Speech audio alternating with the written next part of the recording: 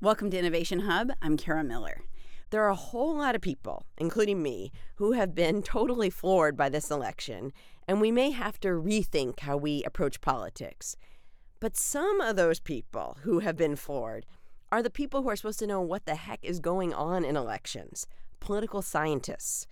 But they've been balancing a couple of very unusual candidates with a field that's being reshaped by new technologies. Lynn Vavreck is a political scientist at UCLA who's been watching this political circus as well as the transformation of political science. She's the author of The Gamble: Chance and Choice in the 2012 Presidential Election. Lynn, thanks for your time. Thanks for having me. So I was talking to Neil Gabler a few months back, and he's written these big books on Hollywood about Walt Disney and Walter Winchell and Barbra Streisand. And before the interview got going, we were talking, and he was saying that one reason he thinks that political scientists kind of missed what was going on here in this election is that this wasn't really a political science story. This was really a media story. That's what Trump was, a media phenomenon. Do you think there's truth to that? Well, I think the first thing to keep in mind is the difference between predicting something and understanding or explaining something. And so it isn't just political scientists who didn't see Trump coming. Nobody saw Trump coming. Not political operatives, not people who have been doing this their whole careers, who are campaign consultants, candidates even, party leaders.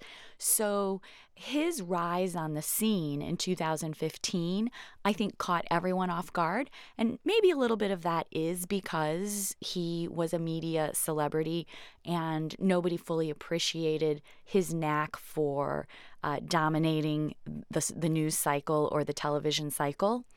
But that's quite different from being able to understand or explain his popularity after the fact. And I think we have a pretty good handle on that. How do you think technology has changed your ability to understand this election in a way that maybe 4, 8, 12 years ago you wouldn't have been able to? The technological changes that have really affected people who study campaigns and elections have been happening quickly and, as you say, in recent cycles. And the biggest one I would say is our ability to do public opinion surveys or polls quickly. Sometimes in real time as things are happening, like debates or convention speeches, but mostly just week by week, the ability to go out and ask people questions, have that happen very quickly, get the responses back, and be analyzing the data all within a couple of days. And that really is a big change for us. It lets us track opinion over time in a way that we couldn't when we were relying on in-person interviews or even phone interviews.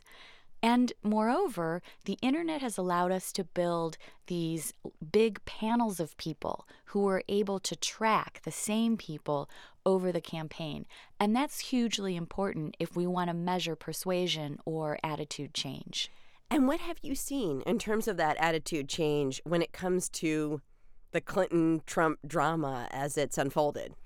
Well, this part of the story is often where, people get a little bored because there's a lot of stability in these races, in presidential races. We saw it in 2008, we saw it in 2012, and we're actually seeing it in 2016 as well. Party identification is a big driver of people's vote choice.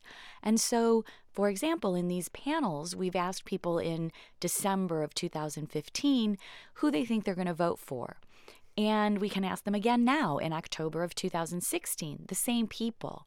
And roughly 80% of the people are sticking with their initial preference. And maybe that sounds like a big number to you, and maybe it doesn't sound like a big number, but people tend to think that campaigns are moving large swaths of the electorate. And it's really maybe 1 in 5 voters is the most you're going to move. Yeah, see, that is amazing to me because the fact that 80% of people are almost exactly where they were a year ago, I mean, it feels like poll numbers have been all over the place in this election. Well, it's important to say that people started there and are ending there, but they may have moved around in the middle. So the swings that you see in the polls, some of that is going to be sampling noise. Some of it is going to be events that are happening. The conventions we know always give a bounce, et cetera, et cetera. But people tend to come home to their party identification. And I can tell by the way you reacted to that you think that might be a bad thing, but party identification as a cue for people who are not policy experts, for people who don't pay attention to politics that much, may not be such a bad thing. So people have something that's part of their identity, and then it takes a lot to get them unstuck from that identity. Yeah, we think that part of what's going on with partisanship is that it is, for many people, an identity wound up in how they think of themselves. You're a woman, or you're somebody's brother or father or mother, a sister, a best friend, and a Republican or a Democrat. It's part of how you think of yourself. I'm Kara Miller, talking to Lynn Vavreck, a political scientist from UCLA. You've talked about there being a lot of fake game-changing moments in an election where people say, well, that's a game changer, but actually it isn't. In this election, do you think that the Access Hollywood tape, the Donald Trump, Billy Bush tape, that was in fact a game-changing moment, or it was a fake game-changing moment? Well, it's a big moment, and I don't want to suggest that was a routine campaign moment like we typically see in presidential campaigns. That was truly in a class by itself. Now, whether we want to call it depends on what you mean by a game changer. Did it change the likely outcome of the election? I don't know. Hillary Clinton was ahead by a little bit before that happened. She's ahead by more than that now. Might that have happened anyway? I'm not sure. But it has the potential to be thought of in that category of things that fundamentally changed the conversation we were having in the election and dominated the framing for the remaining couple of weeks. And a lot of that has to do with how Donald Trump responded to it, and the things that happened in the days following. So I'm not so sure I would call it a game changer in that it doesn't look like it shifted the outcome of the race in the moment that it happened, but it's definitely a very big moment. And where would you put the whole controversy over whether Donald Trump is going to accept the results of the election? I mean, that certainly could be seen as a quote-unquote game-changing moment. So I wake up some days and I think, wow, this guy's really good at getting all of us to talk about the thing he wants us to talk about. And then other days I wake up and I say, wow, like he really has no idea what he says that's going to catch on fire. And I don't know which one of those two things is true, but what he said in that third debate, I think, was that he wasn't sure whether he was going to accept the outcome of the election. He would let us know. He was going to evaluate it when it happened and keep us in suspense. And that has turned into a news story that he will not accept the outcome, which isn't quite what he said. And I think that today I wake up and I say, wow, he's really good at getting everyone to talk about what he wants us to talk about. Because instead of talking about the many things in that third debate that were policy oriented, or quite frankly, some of the things that could have taken the shine a little bit off of Hillary Clinton, we are talking about this dramatic sort of pause that he gave everyone about what is likely to happen on election night. I don't think it's a game changer, not even close to being the same kind of thing as the video.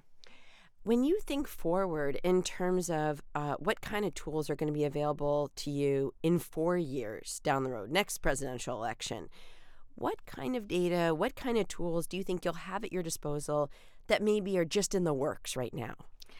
Well, I'm not sure, but I would love someday to get to a place where we have a set of people.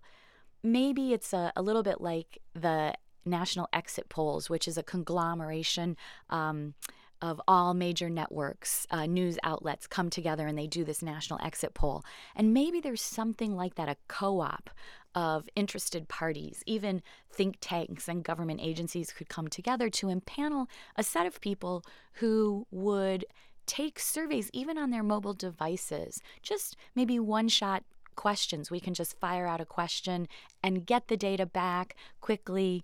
And we know a lot about the people, so we can appropriately construct representative samples of the electorate or of any sampling frame we want.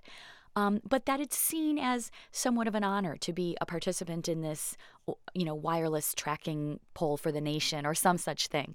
I just think we're at a moment in survey research where we are being pushed to innovate, and we're not quite where we're going to be for the next decade or so yet. And so maybe the next 4 years are important in that, might take a little longer.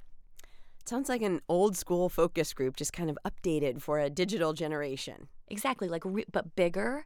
So really, really big and happening really, really fast, and everybody's not in the same place. Lynn Vavreck is a professor of political science and communication studies at UCLA. She's also a contributing columnist to the New York Times. Lynn, thank you so much. Thank you.